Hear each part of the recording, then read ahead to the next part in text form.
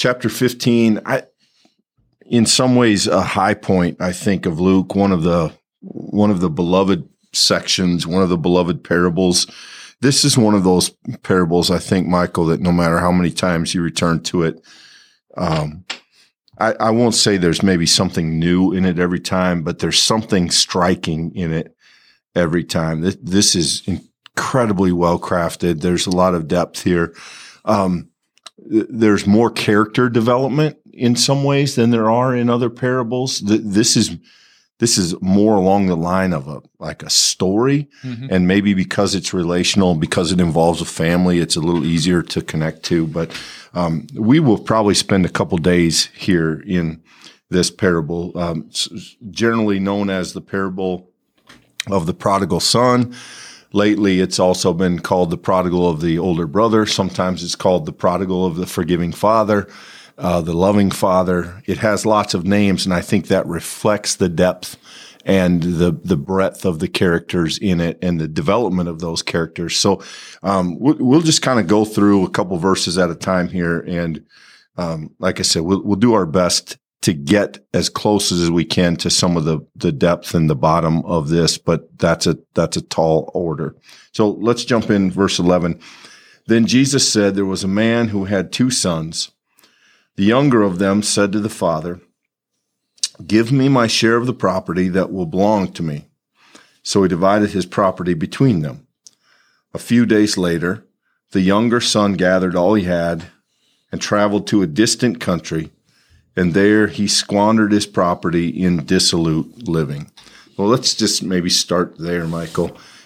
This is not really a thing. Scholars, historians point out that this isn't really a thing that would be done. It's an incredible, it's an offensive, really, request. The younger son is coming dangerously close to saying, I wish you were dead, to his father, or at least I wish I wasn't part of this family. Also, as the younger son, he's really guaranteed no inheritance. But for whatever reason, the way the story is told, this son says to the father, give me what belongs to me. And then, of course, with all of his pockets full of money, he is intrigued by the distant country. And this is one of the things I like about this parable, Michael, is having preached it. There's so many places to dig in. And one of them is the appeal of the distant country. And you get the sense, I think most of us grow up with some restlessness as a kid. We look outside of our hometown or our home area and we think there's a better life out there if I could afford it, if I could do it. And here we have that. We have that sense of unhappiness, that sense of unsettledness. And we have a young man here, at least the younger man, we don't know his age, but the younger brother here, who wants to get away, says this bold, possibly offensive thing to his father, and then having gotten his request, he takes off. So, Clint, I think one of the, benefits of doing a study like the way that we do it, where we slow down, is it gives us an opportunity to see some of the details and facets of a story that you might miss otherwise. Today's a classic example because you're exactly right. I think you make the point and you say it well, that this parable in particular is incredible at fleshing out characters and sharing the story of characters. And so it makes it a really compelling story. But it's really worth slowing down and not getting to that part right away so that you can see how the story is being told so well. Luke is really recounting this in a beautiful way because the setup to the story is simple, right? You have a man, 2 sons, and the younger is framed as the leading character because he is the one who comes to the father. And in this culture and time and place, per your previous comment, the one who would have expectations of receiving the choice goods from the inheritance would be the older son.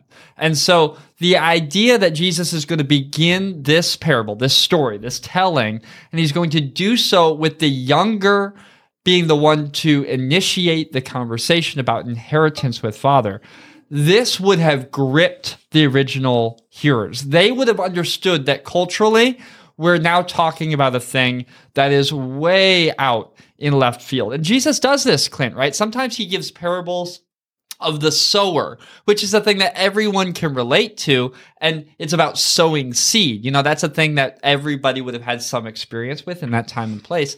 Here, no one had experience with younger sons demanding inheritances from fathers. And so this story is being told from the very start, within the first couple words, as this out of the ordinary, out of the blue, out of the field of even possibility kind of extreme situation that this father's been put into, which is why when we get further down the road, both literally and figuratively, we're going to discover that the father and the older brother have such an important role in this parable, is because of how out of field the setup for this parable really is.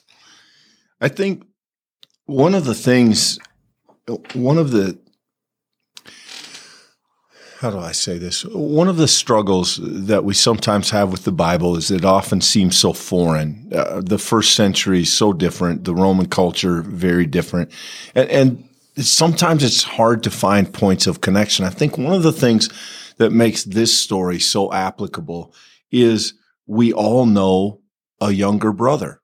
Maybe we've been the younger brother. And that person that for some reason thinks happiness lives somewhere else, and they think if they could get to it, life will be better there. And through no fault of anyone's, they just are restless. They have that kind of spirit, and we've all seen that happen. And that person is not particularly good generally at holding on to things. And so Luke tells us he asks for the property. And so the father does it. And then this says so much, verse 13, a few days later. It is a matter of days between the receiving of his inheritance and the running off to spend it. You can almost see him thinking, I can go. And immediately he heads for the far country, the distant country, which is always the place you think happiness lays. We don't know what country that is. And I think to Luke's credit, he doesn't give it a name because, again, we resonate with that idea of thinking that our happiness is someplace else. And then what happens when he's there? He squandered the property in dissolute living. And we'll find out later that dissolute living is a very cleaned up version of what this young man is doing. That's sort of Bible speak for immorality and partying. But I think one of the things, Michael, that is convicting about a story like this is that for some of us, this brings a name to mind. Mm-hmm. And it might be our own name in some cases. But I think we feel like we know this person either personally or relationally. So, Clint, this is one of the aspects of Luke's storytelling that I am just blown away by. In verse 13, look at how quickly Luke is able to portray this young man being separated from his entire inheritance. It's literally just a couple words. There, he squandered his property in dissolute living. Squandered property in dissolute living, gone. And that is the inciting action. There's very clearly some expert storytelling happening here. And what you needed to know was you have younger and older brother, father, and now you have inheritance, which should have never been asked for, given, and lost. That is the necessary start of the parable. Luke has successfully done that in 2 verses. Right. And so now the rest of this story is all what happens next. It's literally a series of what happens next, what happens next. This crazy thing starts it all. And now the action following, we're going to just follow what these characters do in response to as Luke puts it, dissolute living. What's the response to it? And this is what makes this so powerful. Remember the context of this parable. Remember where we've been. All of these stories of the lost things, the lost sheep, lost coin, these are images of the thing that is lost and then the celebration that is really received or found in the finding of that thing. And so here, what we start with in the story is lost property, right? The inheritance given, it is completely squandered in dissolute living. But of course, we know that this parable is much deeper than the stuff that's lost. It's about the person who was lost in the midst of this entire story. And by the way, there might be people missing, might not just be one. And so this amazing, complex story has already been set into motion by just a few short sentences. Yeah, and then we do get a focus on this young man. So continuing from 14 here, when he had spent everything, a severe famine took place throughout that country, and he began to be in need. So he went and hired himself out to one of the citizens of that country, who sent him into the field to feed the pigs. He would have gladly filled himself with the pods that the pigs were eating, and no one gave him anything. But when he came to himself, he said, "How many of my father's hired hands have bread enough to spare? But here I am dying of hunger. I will get up and go to my father and say to him, 'Father, I've sinned against heaven and before you. I'm no longer worthy to be called your son. Treat me like one of your hired hands.'" So here we find this man in dire straits. The money is gone. The party is over. The friends have disappeared. And he now finds himself in desperate need. He hires himself out. Again, keep in mind, though, that doesn't say this explicitly in the parable. This is a parable being told by a Jewish man to Jewish people. So the idea that he's feeding pigs, that he's working with swine, an unclean animal, just another way that Luke says this is the bottom of the barrel for this man. And not only that, he's looking jealously at their food. He's coveting what these unclean animals are eating. And it says here, even he would have gladly filled himself. And then there's this detail, Michael, that I think is Luke being a wonderful storyteller. No one gave him anything. So when he didn't have need at home, he wanted more, and his father gave it to him. Now he's in desperate need away from home in the distant country, and no one will give him a thing. And it's a really nice way that Luke sets up his change of circumstance. Yeah, so we go from the ask that should have never happened to the gift that should have never been received, to the gift that is squandered. And I think it is interesting too, Clint, that Luke includes this detail that it wasn't just that he spent all of that, but now there's a famine that takes place in the country. There's further action that makes his situation even worse. It's not only the choices he made himself, but it's the things that happened to him that were even outside of his control. And it's at that point that he tries to take action. It's maybe the first, besides asking his father for money, the first thing he does besides dissolute living is he tries to hire himself out to try to make some money. And of course, it is indeed in the act of feeding pigs that no Jew could have allowed themselves to do except in the absolute worst of imaginable circumstances. Whatever you think would be bottom of the barrel, this represents that to those who heard this story from Jesus's lips. And so this idea that he's longing after the most despicable creature's food, not even the creature itself, is just a telling of how drastic this young man's situation has deteriorated. And it is, of course, the inciting action. The what if that flows out of this is what would happen if I returned to the country, the last place I was given something? What would happen if I return there? What might I receive in that place?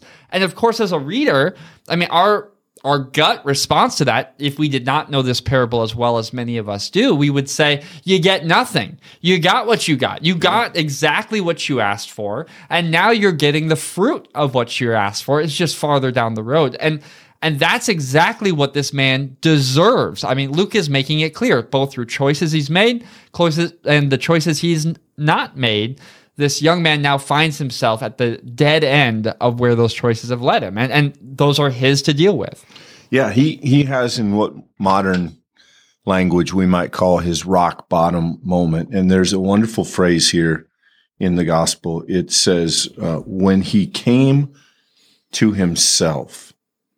And there's a sense in which that means when he remembered who he was, when he remembered where he was from, but when he came to himself, when he got past this false narrative, when he recognized the distant country as not the place that would make him different, but he remembered who he was. It's a beautiful phrase here, and from a preaching perspective, it's a really nice place to look for some spiritual truth. When he came to himself, he remembered home, and he remembered the Father, and he said, I will go and say, I've sinned. I will confess. I'm no longer worthy to be called your son. Treat me as a hired hand. So his plan now is to go back and see if his father will hire him. If he's going to work for someone, he says, I'd rather work for my dad. The men there have plenty to eat. And he takes account of what he's been, and seems willing to pay the price for that, the consequences of that. And so he turns for home. No longer, in the context of the story, I don't want to over dramatize this, but in the context of the story, in his mind, he turns for home, no longer a son, but an outsider. He goes back to the place that he was once an insider, but he doesn't believe that's still true. He believes he's now an outsider, and he hopes that there is a place there for him as a hired hand. And Clint, for the first time in the story, this character, this young man, portrays a kind of awareness of reality, right? He's received this gift, he's squandered it in dissolute living.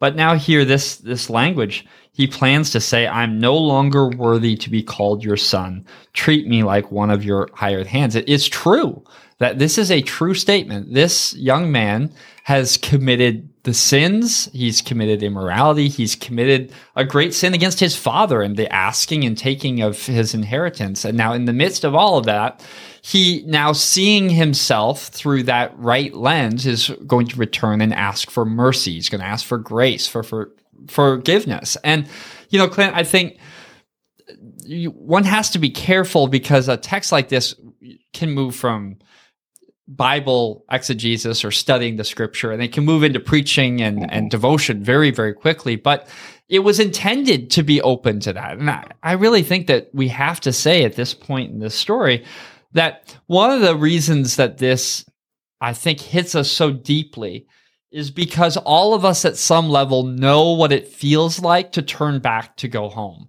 All of the doubts and questioning and the imagining of what's going to happen when you get ready to say, I'm sorry to someone who you've hurt, or when comes time that you have to ask for forgiveness for words you've said or things you've done, and I have to face the reality of this consequence. That moment is a soul-wrenching, a deep and difficult moment in life. For many of us, it's a turning point. It's a point in life where our choice resulted in the outcome of what we know today, both sometimes for the good and for the bad. And the reality is, this young man now sits in that moment, a fulcrum of his life. And he's come to evaluate, it'd be better to be a servant for my father. I've given up sonship, but it's better to be a servant in his house than it is to be a servant in the wayward country. And so with that as the presupposition, with that is the idea that the story will turn. And we will continue asking, as Luke has expertly asked us to ask this entire story, what next? What happens then once you've lost everything, once you're eating, or when you're looking at the pig's food with envy? What will happen next if you try to go home? And he's leading us down this road and surprising us at every turn. If you've never been restless and you've never been prodigal, it is perhaps easy to look at this young man and say, good, he gets what he deserved. He wasted his father's money. He squandered the dissolute living. He made poor choices. And now he has to face the consequences of that. And that's right. That's in the story. But I think what can get missed in that is an appreciation for this young man who took a path,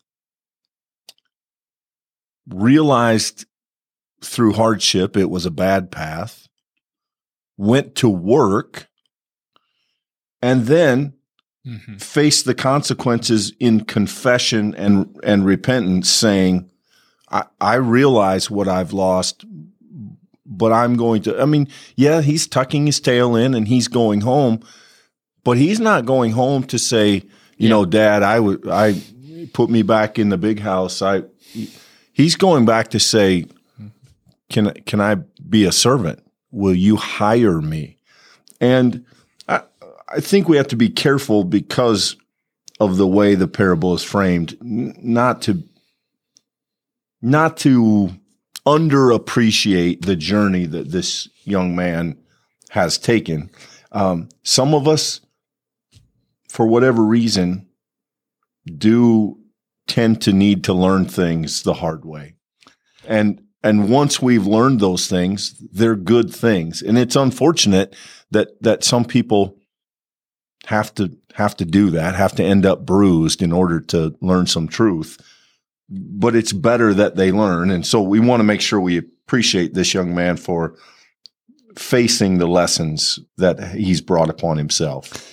That's really interesting and I think helpful, Clint. And I don't want, nor should we spoil tomorrow's story, but I'm going to make a statement that we'll come back to in our discussions tomorrow. And that is quite simply, I think where Luke is going to bring us in the end is going to require us to ask ourselves, am I like this younger brother who's made these choices and is now facing responsibility and consequences for those choices?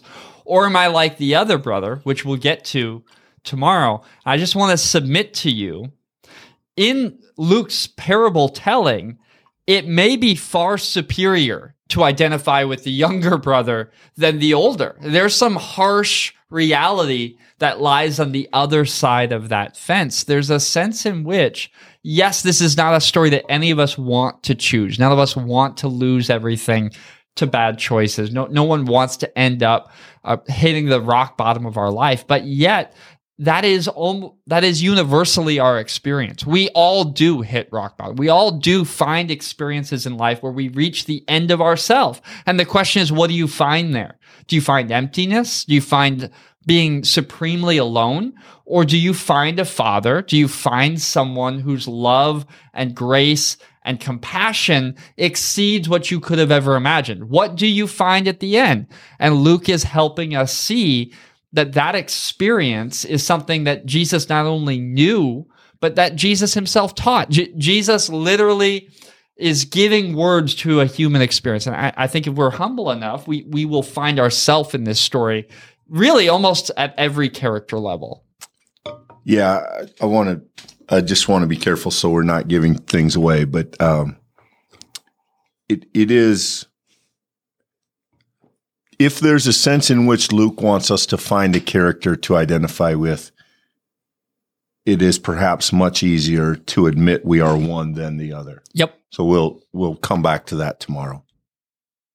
We hope you come back and that we hope that you'll join us for that conversation. Certainly, Give this video a like if you found it helpful and encouraging. That does help other people find us as they are studying the Bible for themselves. Subscribe for more videos like these as we continue our daily Bible study. Until tomorrow, friends, be blessed.